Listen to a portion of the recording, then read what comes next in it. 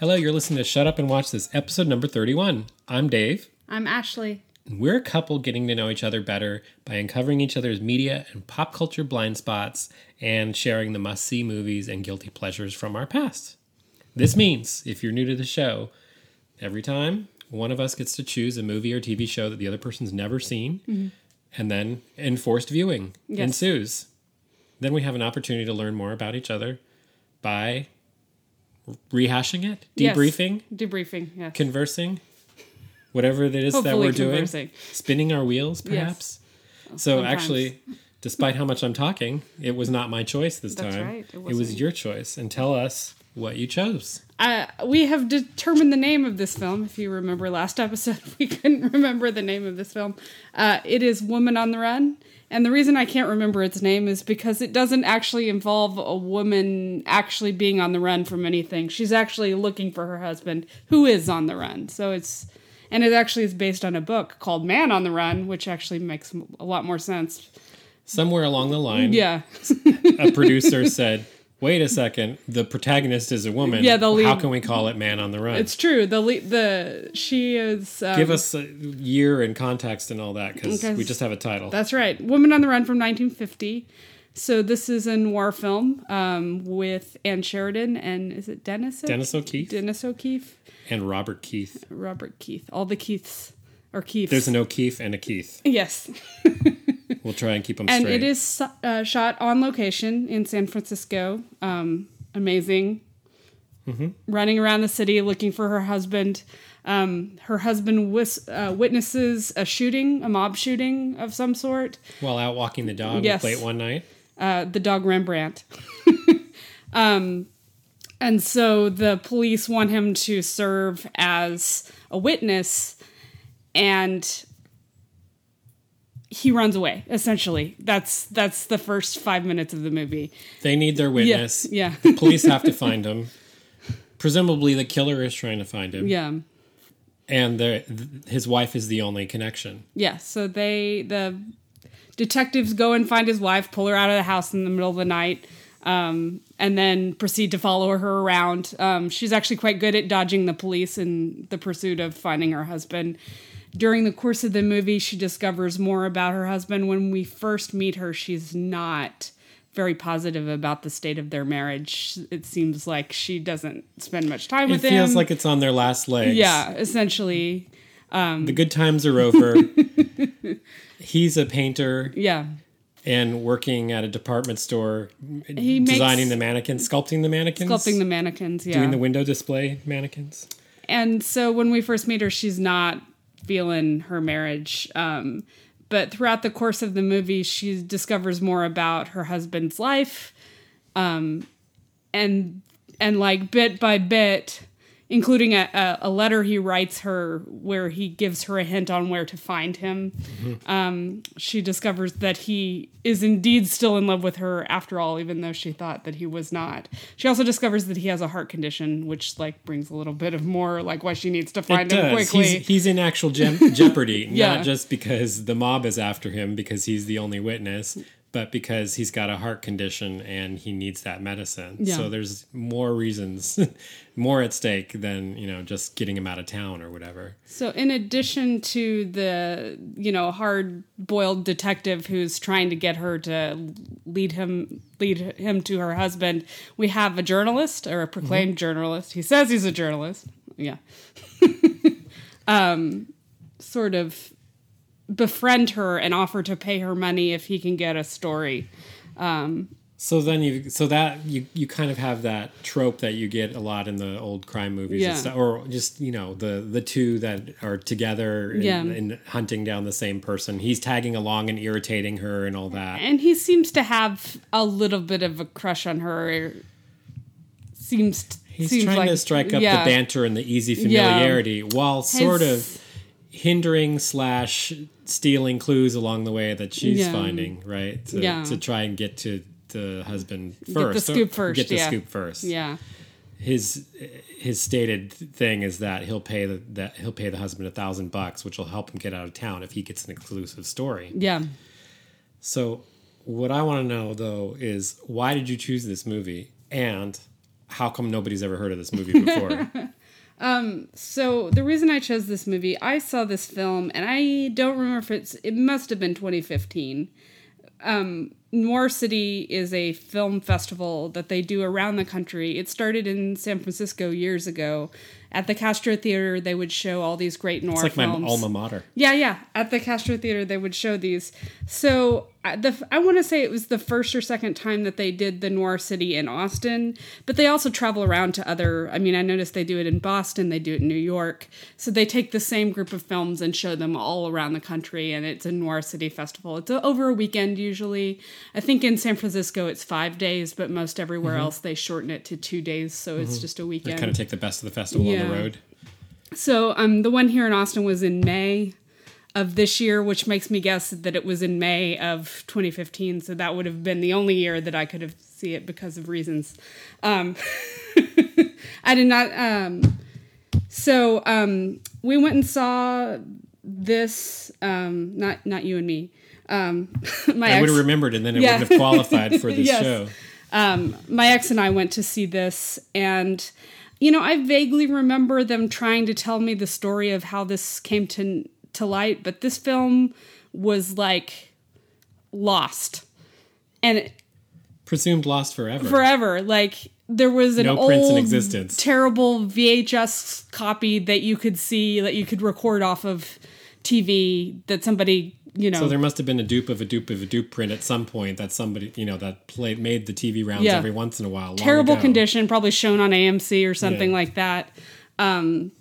But through a set of there were people looking for this film. Essentially, the guy Eddie Muller, who runs this festival. He's written tons of books on noir, American, all of that sort of thing. And so he was looking for this film because he thought it was great, but he saw this terrible print of it, terrible VHS copy of it, and he just thought it was gone. But they were doing a search through the Universal archives or something, and they found an agreement with the production company of Woman on the Run, which was Fidelity Pictures. Yeah, and Universal was the distributing company, so they had an agreement that Universal would retain a copy of a pristine print if the agreement to display, if the distribution agreement didn't go any further, wasn't renewed, then they would retain an archival print. So they found this documentation. So they said, "Well, Universal, you've got to have." Contractually, you're obligated to have a copy. We have the document that says you guys have a copy in the vault. So they, they looked in their database, couldn't find it in their database, but they sent that documentation to someone who could do something about it, and he was like, well, this says we should have it. So they did an actual manual search rather than looking through the online database, or I guess not online, but... This was pre-online, yeah. Well, no, I don't think it was, because it was like 2000s. Anyway, it's like 2012. So, anyway, so they did a manual search. They found this print, a beautiful print. They arranged it to have it showcase it at the Castro Theater. So they premiered at Castro. Think of this though, and never seen in 50 years, presumed lost forever. Finding a print in the vault. It's like kind of known as a definitive San Francisco film noir shot on location in San Francisco, mid-century San Francisco. They are programming it on a double bill with The Ladies from Shanghai. Yeah. Also, film noir shot in San Francisco by Orson Welles. And what's the little bit about the projection room story? Apparently, like at some point during this, he gets called to the projection room, and like he freaks out because he thinks something. This is all in the little booklet that goes with the thing.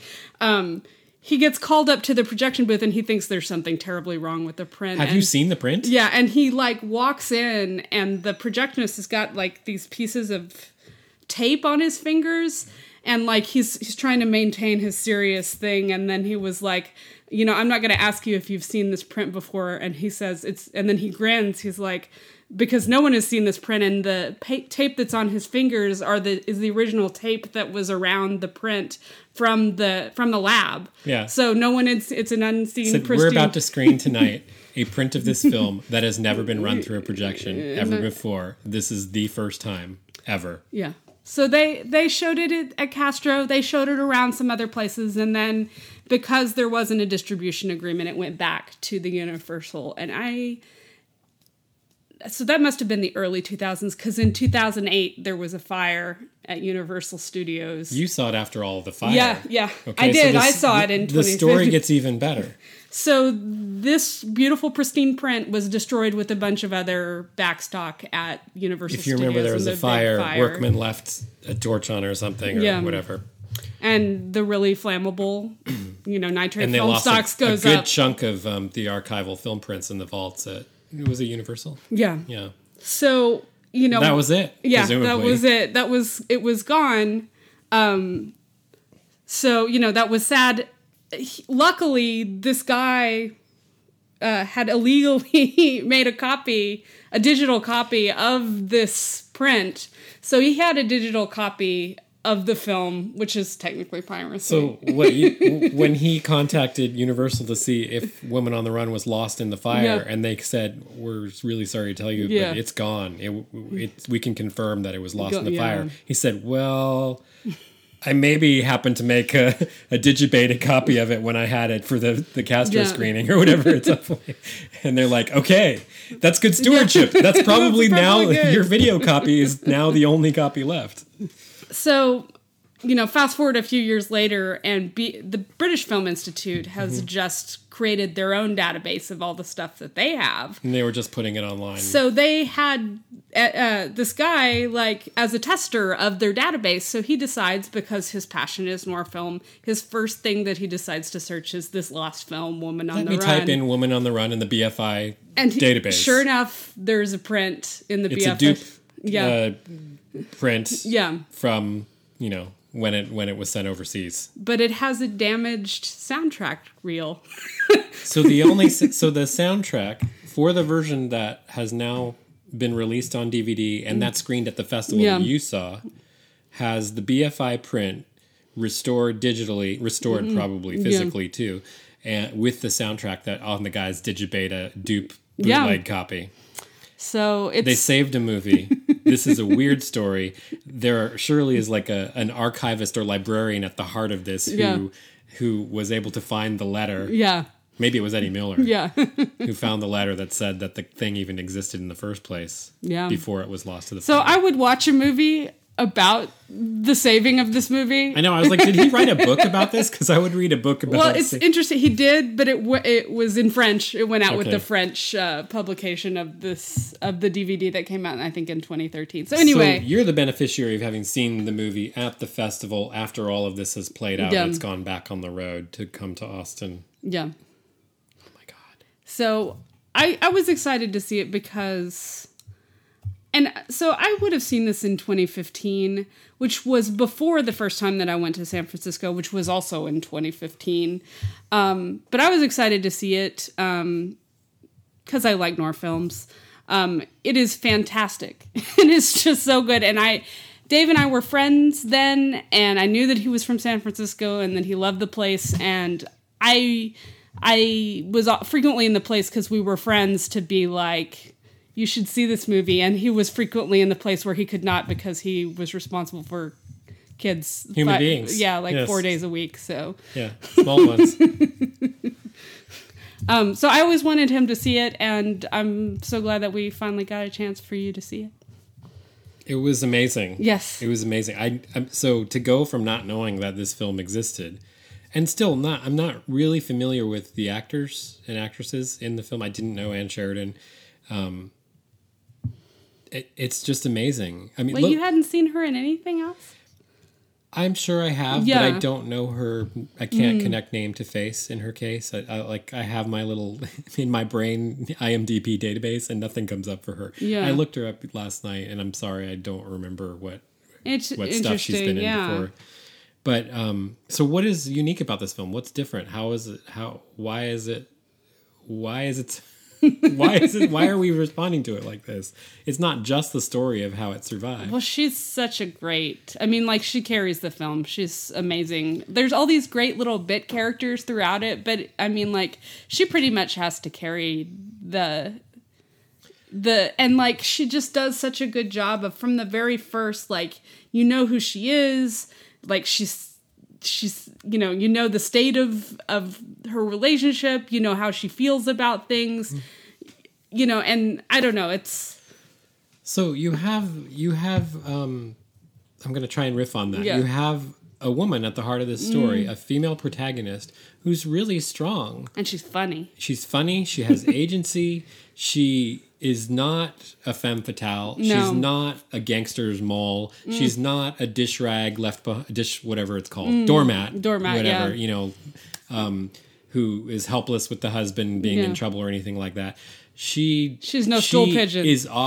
She is off to find him and like set things right and figure out what's going on from the get-go. And I don't know a lot of movies from this time period that have, you know, your woman protagonist climbing up and out of the skylight and onto the roof to get away from, you know, the cops and authority and, you know, the guys who say this is how it has to work and you're gonna work with us and he's gonna call in and we're gonna trace the call. No, when her husband calls in, she tips him off that they're gonna trace the call. Go run, honey, run. You know, and then, well, what's interesting to me, I mean, her immediate distrust of, well, both her and her husband, immediate distrust of the police, which is interesting. Rightly so, because they're not. They got their own agenda, you know. They have their own agenda, and they're not all that good. No. At what they do.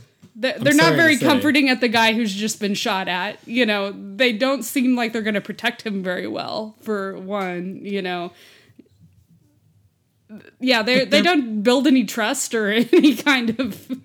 But their police methods are so immediately they like completely focus on her. Yeah.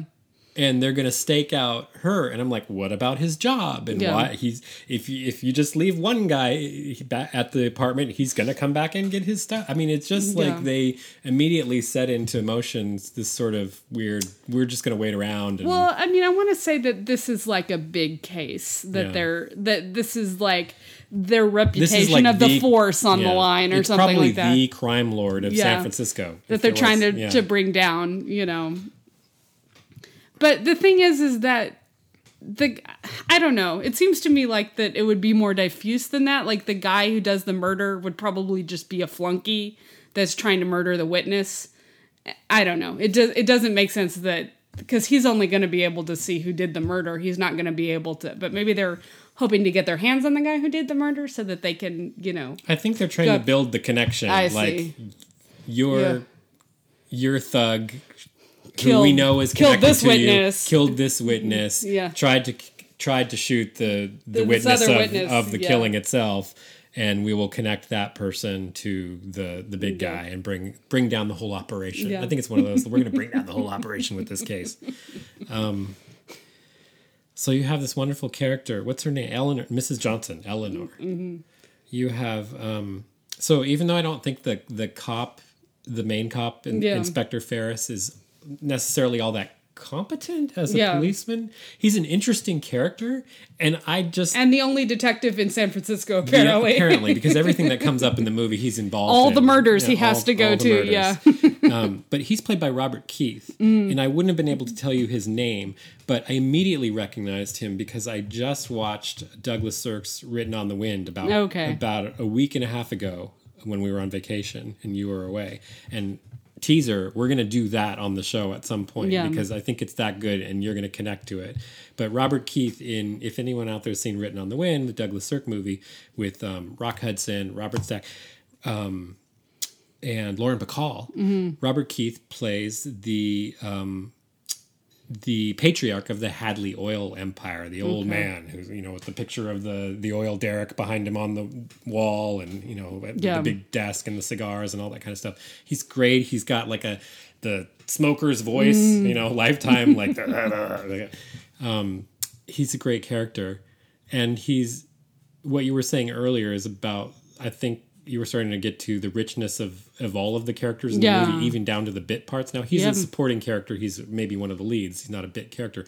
But it's unusual that they have time to do things like he really likes her dog. Yeah. He's like going to carries he him takes her around. dog to the vet. Yeah. He takes the dog when he's hanging out, just sort of waiting for Frank Johnson to come back to the house.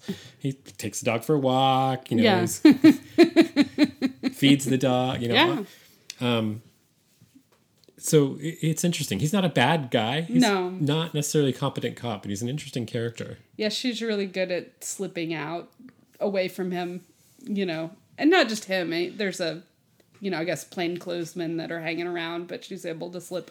First time she climbs out the roof, I guess. Yeah, to that's get what I was out. saying early on. Like one of the first things she does is they're just posted there to wait for him to come back and to supposedly protect her.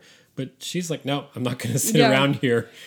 Well, and the second time she slips her tail by, I think they just go down an alley in a cab. Yeah, she has a female cop tailing her in street clothes who's following her in a cab, and they ditch her, ducking down a Chinatown alleyway. And then the third time she doesn't poison her dog, but she puts hot sauce on the dog food so he won't eat it.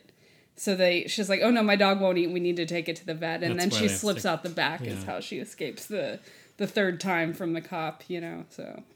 She never has that much trouble ditching the No, cops. She's no. pretty good at that. Well, it's a big city, I guess you can, and, those tiny streets and thoroughfares and, I mean, and that's one of the things that I love so much about this film is that, like, it's filmed on location. There's all these great locations around San Francisco. It looks like San Francisco. So that's like, you knew this was going to happen, but that's like what, I'm obsessed with this. Yeah. Like, I love movies shot on location in San Francisco.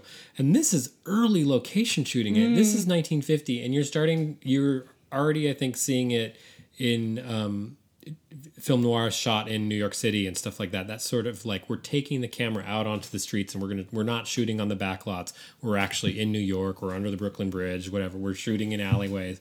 And so they're shooting on the streets in San Francisco. You're getting to see what San Francisco, my hometown, looked like in 1950. They're, filmed she's in a real, streetcar apartment in the California street area.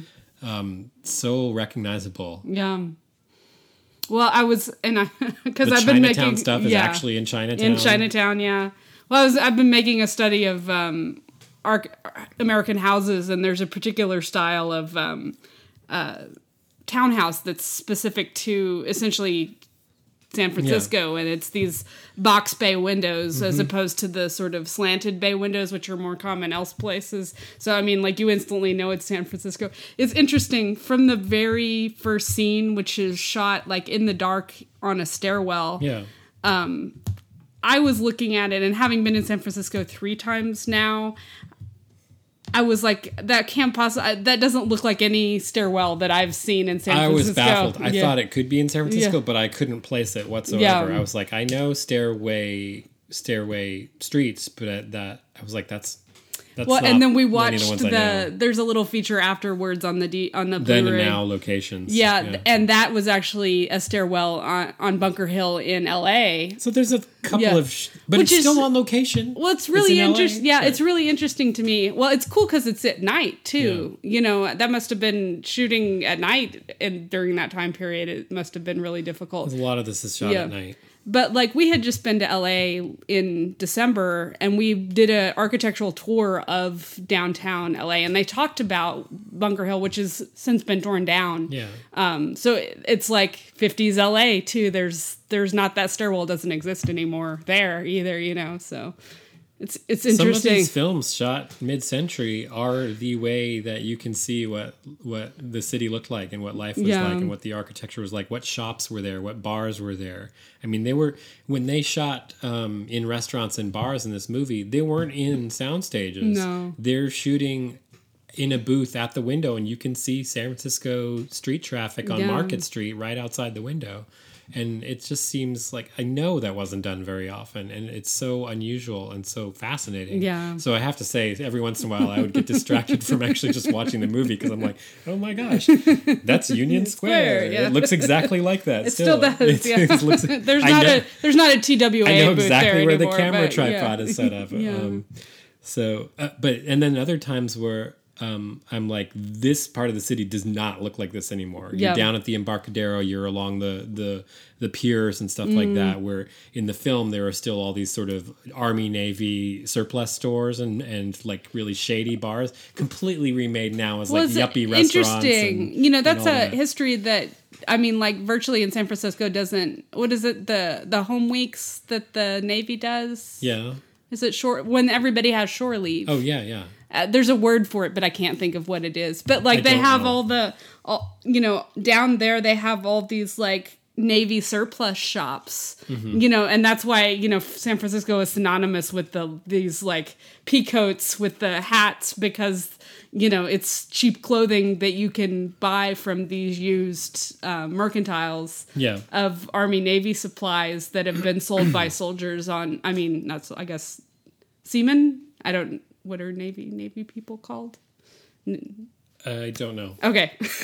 Sailors? Sailors. No, I don't. That doesn't sound right. I know. But anyway, that sort of does, and he actually at one point, the man on the run, her husband, does at some point, they sort of trail him down and discover that he's traded in his trench coat for a pea jacket peacoat, yeah. with With the little naval cap yeah. thing.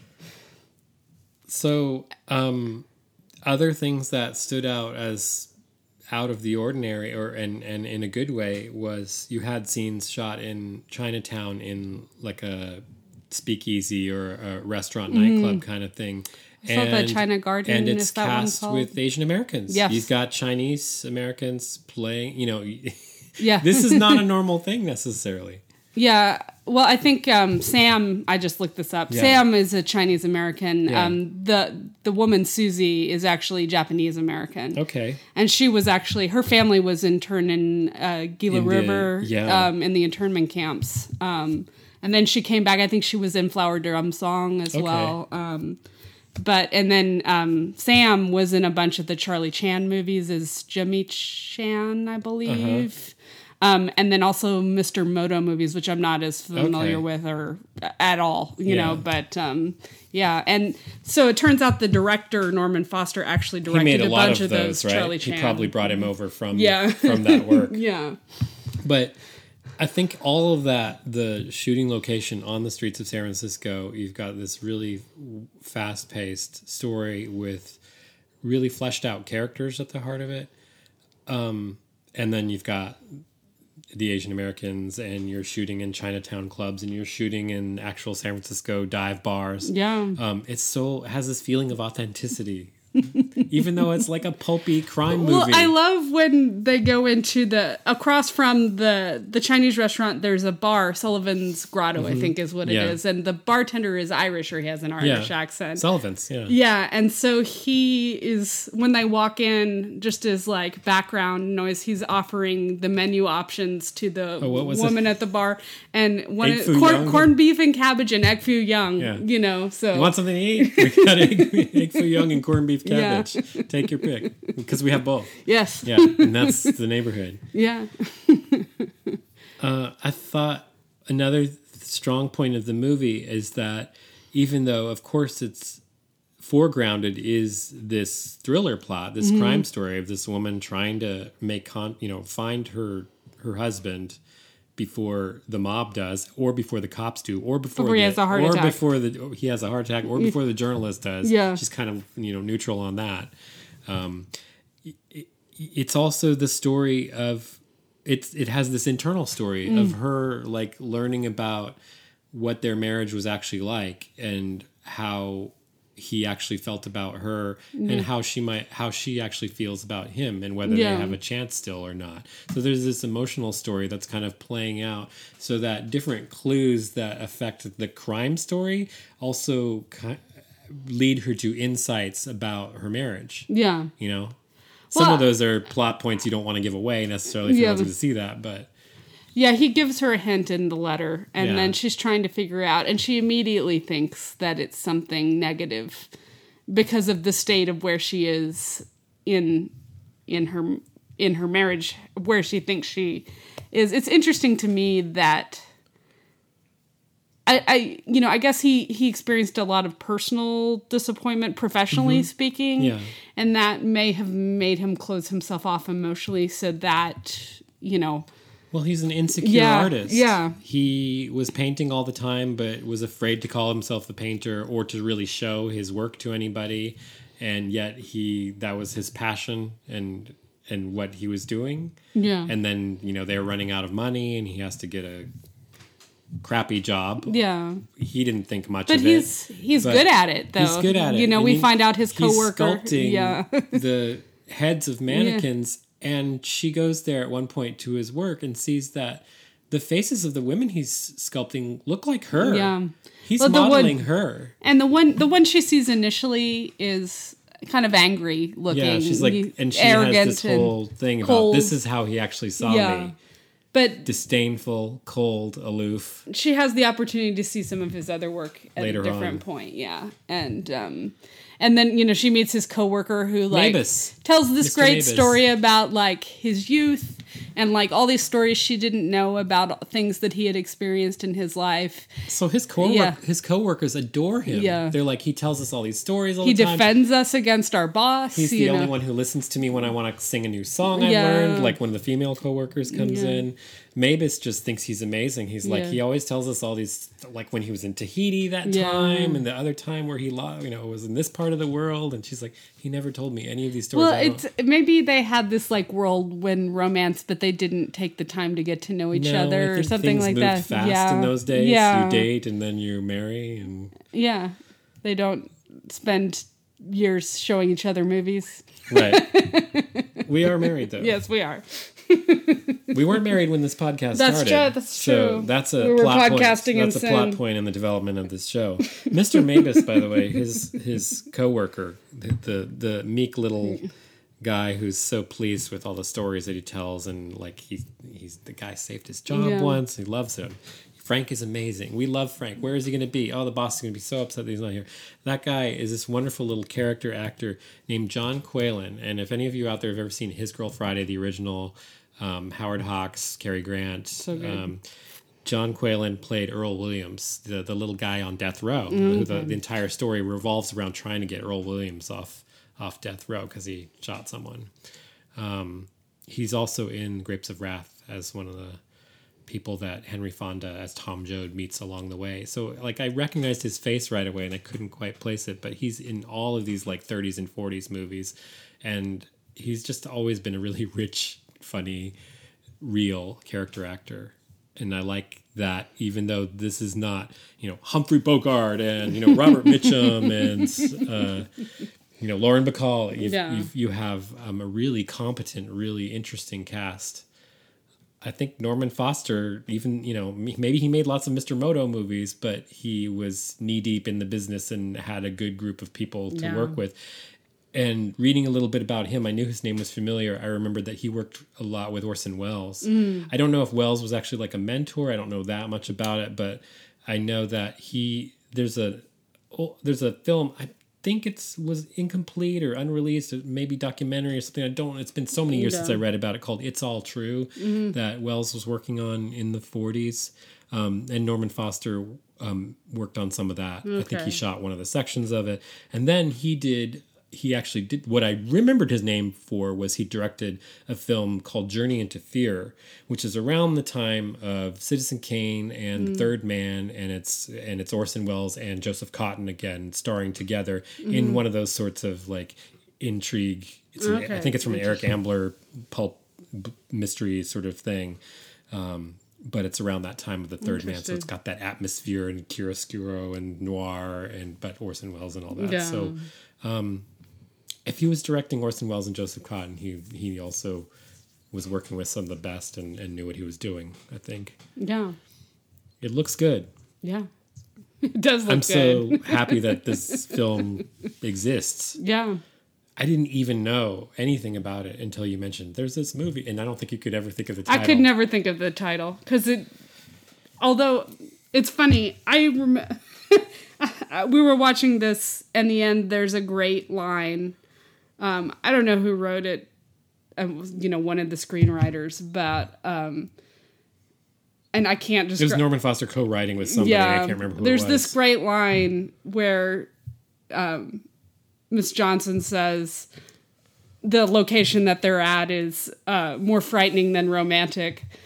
And the journalist that she's with says that's what love is like when you're young and life is like when you're old, or something to that effect. Yeah. And I remember writing that down. I had it, I wrote it in a little notebook that I carried around with me. And then I think I posted it to social media, so it came up in my memories the other day. But wow, it just happened to come up in the same week. Well, I think it was a couple weeks ago during, But that's right around when 2 years ago, we would do this. or 4 years ago, 3 years ago, something like that. Whenever 2015 was, 4 years ago.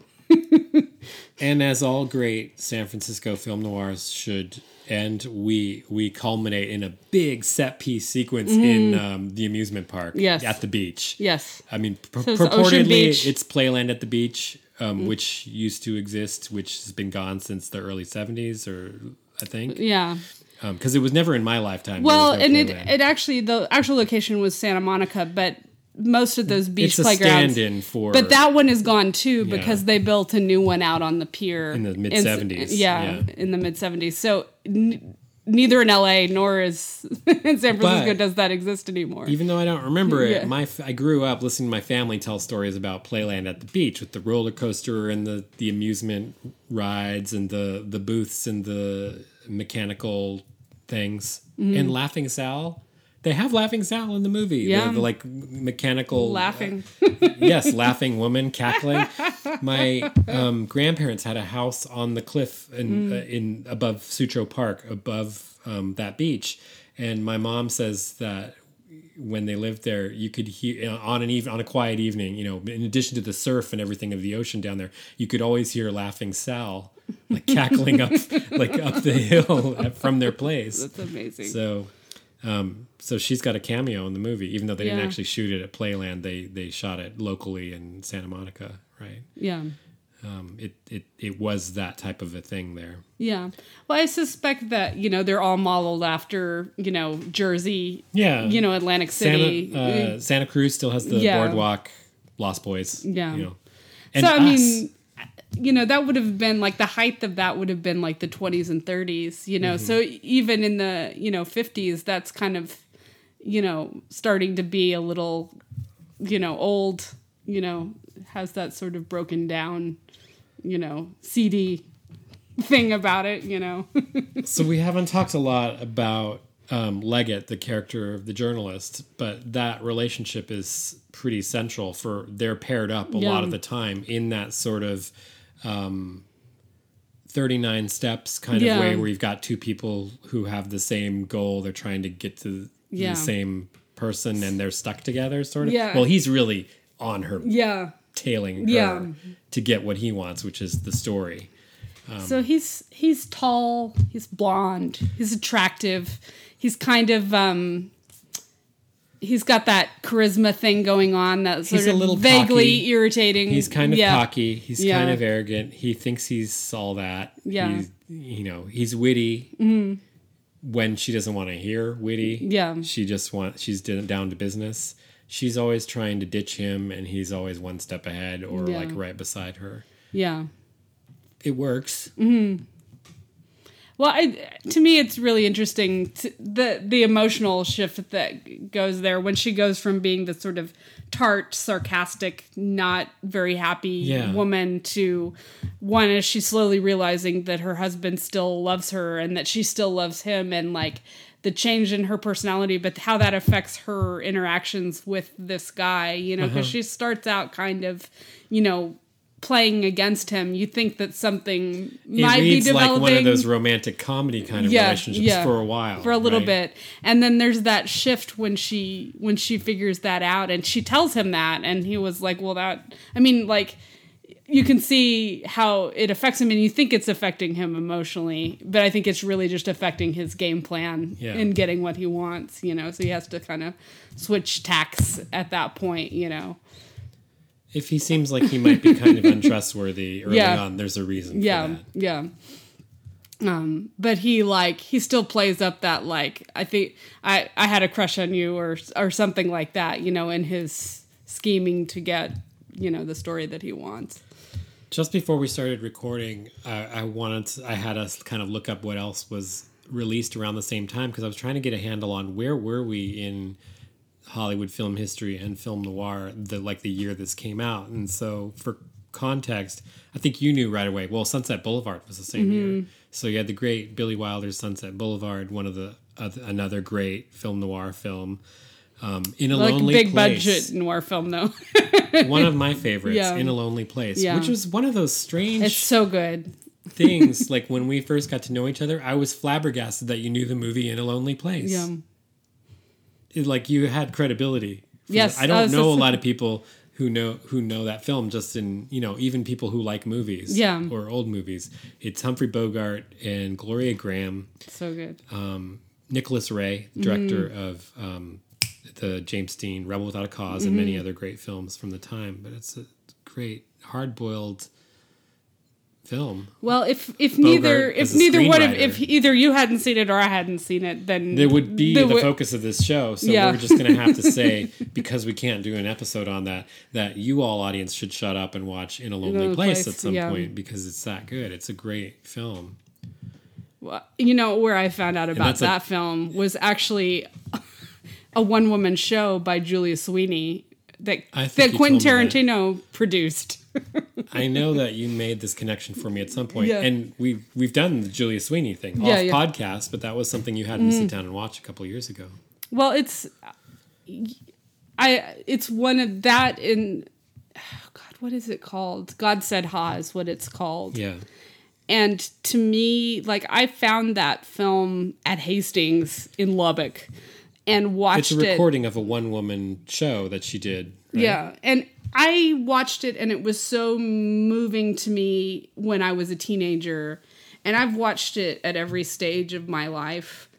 And, like, it seems like weird that this thing by a Saturday Night Live comedian is so affecting. But it's about her experience of her brother dying of cancer, and then her simultaneously also being diagnosed with cancer, and all the things that are going on in her life when that happens. But that has shaped how, in a profound way, major parts of my life and how I reacted to major losses. And, you know, it gave me permission to laugh and cry. And, like, so I don't know. It's one of those things that really brought a lot of depth to my understanding of things. So, I mean, if we're giving recommendations, In a Lonely Place. Tell us again. God Said Ha. God Said Ha. And In a Lonely Julia Place. Sweeney. It's probably hard to find. I don't know if it's streaming or anything. I honestly don't know.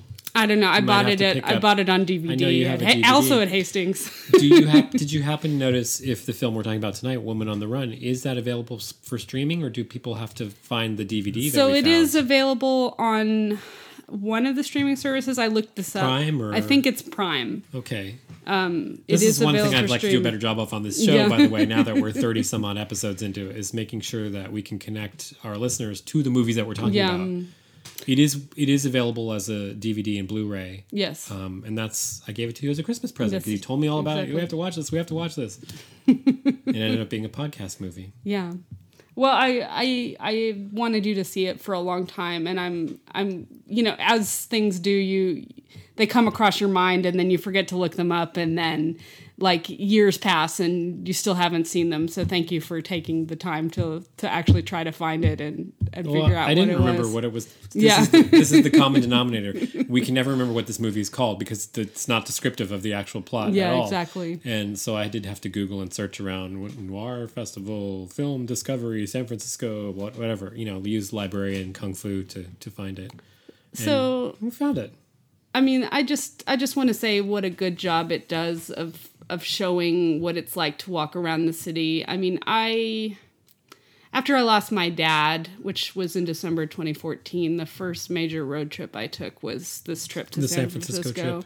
So we drove, and, you know, my dad, I remember him best behind the wheel. That's just, he would have all these deep conversations with me. So it was sort of this healing trip that I was taking. So we drove west out and into San Francisco through those gorgeous golden hills right outside the city, and then, you know, over the hill and into the, and we came through I think we came over the Bay Bridge when we came That's in. how my dad and I used to come back from our trips to the Mojave Desert. Another story for another time. Maybe when we talk about Paris, Texas, or actually we did talk about it probably a little bit on the Baghdad Cafe. Our most popular episode, strangely. Baghdad Cafe. So I remember driving in, and we pulled into, we were staying somewhere in the Tenderloin, or near the Tenderloin, right on, what is the big street? Geary, I guess? Yeah. And we parked on some side street, and it was before we could check in, and I just started walking towards, I guess, where I was walking north. Yeah. You know, towards Russian Hill, and it looks like that. It looks like what's on that screen. The houses are all the same, and there's still the trolley car, cable car, California Street, Powell Street. Yeah. And, you know, just like every time I go to San Francisco, I walked miles and miles. I just enjoy walking through that city. It's one of my favorite places. I don't have to do anything or go anywhere or have any major plans. I just like to walk around and see all the stuff that is there. And then you crest a hill and you see the bay. Yeah. You see Alcatraz, Coit Tower. Yeah. We're going there, right? Yeah. In August? Hopefully soon. Maybe we should see a few more San Francisco films that we haven't seen together before then. But it's interesting to me because I went in 2015 in the spring. The following spring, we went together, you and I. Yeah. And that, you know, and then we went again, I think. Those are some of our great trips. Yeah. And, you know, I could go again and again and again. And you will. Yes. And so you shall. But it's interesting to see how it's changed. It's not as filmed as some of the other, you know, it's not as filmed as New York or as filmed as, there's a few films, Vertigo, Lady from Shanghai, this other film, which I think we're going to do for an extra, Last Black Man in San Francisco, which is just released, is must-see, totally essential, beautiful, and we plan on doing an extra. Okay. And there's some establishing shots in Arachnophobia, which also there features San Francisco. Mrs. Doubtfire. Mrs. Doubtfire, right? that's one of the right. unsung films of San Francisco. You know, so it's interesting because it's not... To me, there's an atmosphere to films shot in San Francisco that's different from any other. I mean, I think Vertigo is the big example, but I mean, you feel it in this. You feel the history and the fog Hitchcock was visiting San Francisco and said, I have to make a movie in San Francisco. And before he came up with Vertigo or the story or went searching for what story needs to take place in San Francisco, like he just had that feeling of, I need to shoot a movie here. Yeah. This is the perfect location. Then he went off and found that French novel and adapted it.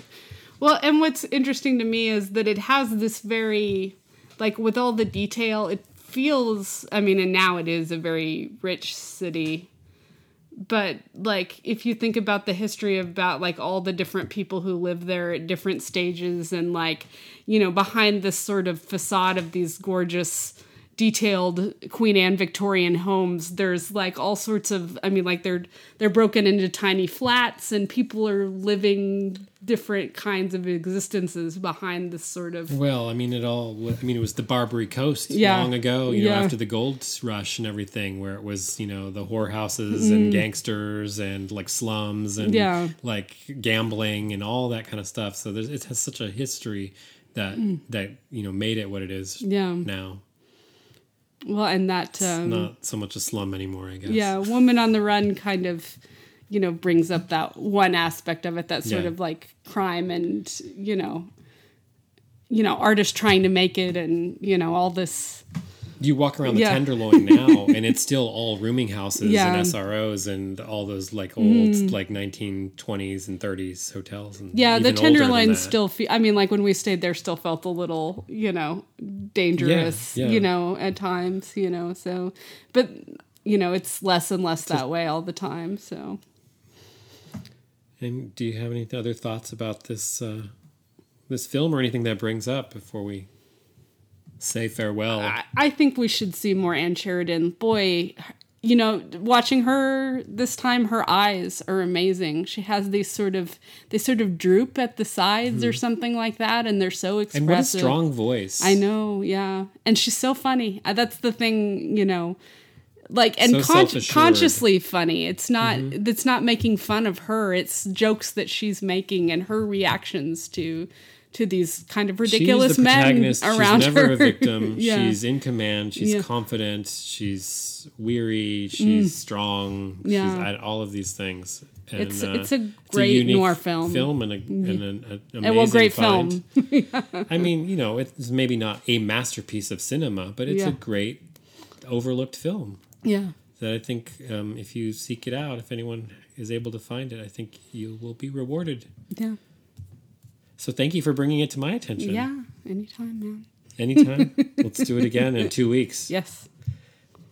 So thank you again for listening to our show. Tell your friends about it. And if you have anything to say, if you want to ever chime in or bring in your own 2 cents, you can email us at shutupwatchthis@gmail.com. We'd love to hear from you. You can find us on Facebook. You can find us on Instagram, Shut Up Watch This. And go ahead and subscribe to the show if you can through your podcast app. And write us a review or a recommendation or a star rating on iTunes, Apple Store. And it'll help other people find us. Yes. Thank you for listening. Thank and we you. will be back with another something sometime Soon. Yeah, soon. soon. Bye. Bye.